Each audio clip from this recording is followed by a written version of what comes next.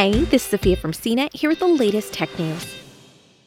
Science is once again casting doubt on the notion that we could live to be nearly as old as the biblical Methuselah, or Mel Brooks's 2,000-year-old man. New research from Singapore-based biotech company Gero looks at how well the human body bounces back from disease, accidents, or just about anything else that puts stress on its systems. This basic resilience declines as people age, with an 80-year-old requiring 3 times as long to recover from stresses as a 40-year-old on average. This should make sense if you've ever known an elderly person who has taken a nasty fall. Recovery from such a spill can be life-threatening for a particularly frail person, whereas a similar fall might put a person half as old out of commission for just a short time, and a teenager might simply dust themselves off and keep going.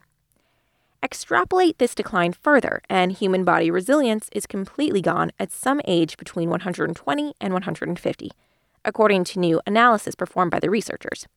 In other words, at some point, your body loses all ability to recover from pretty much any potential stressor. The researchers arrived at this conclusion by looking at health data for large groups from the US, UK, and Russia. They looked at blood cell counts as well as step counts recorded by wearables.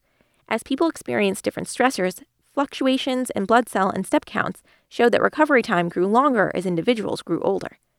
The new research contains a certain amount of validation for the idea that humans start dying from the moment we are born, but the process seems to speed up significantly somewhere in the mid-30s to mid-40s, when the body's resilience starts to decline more steeply. The study's conclusion that the body loses all ability to cope, or at least to recover from stress before age 150, is in line with the conclusions of similar studies, including one from last year that pegged the maximum possible human age at 138 years old.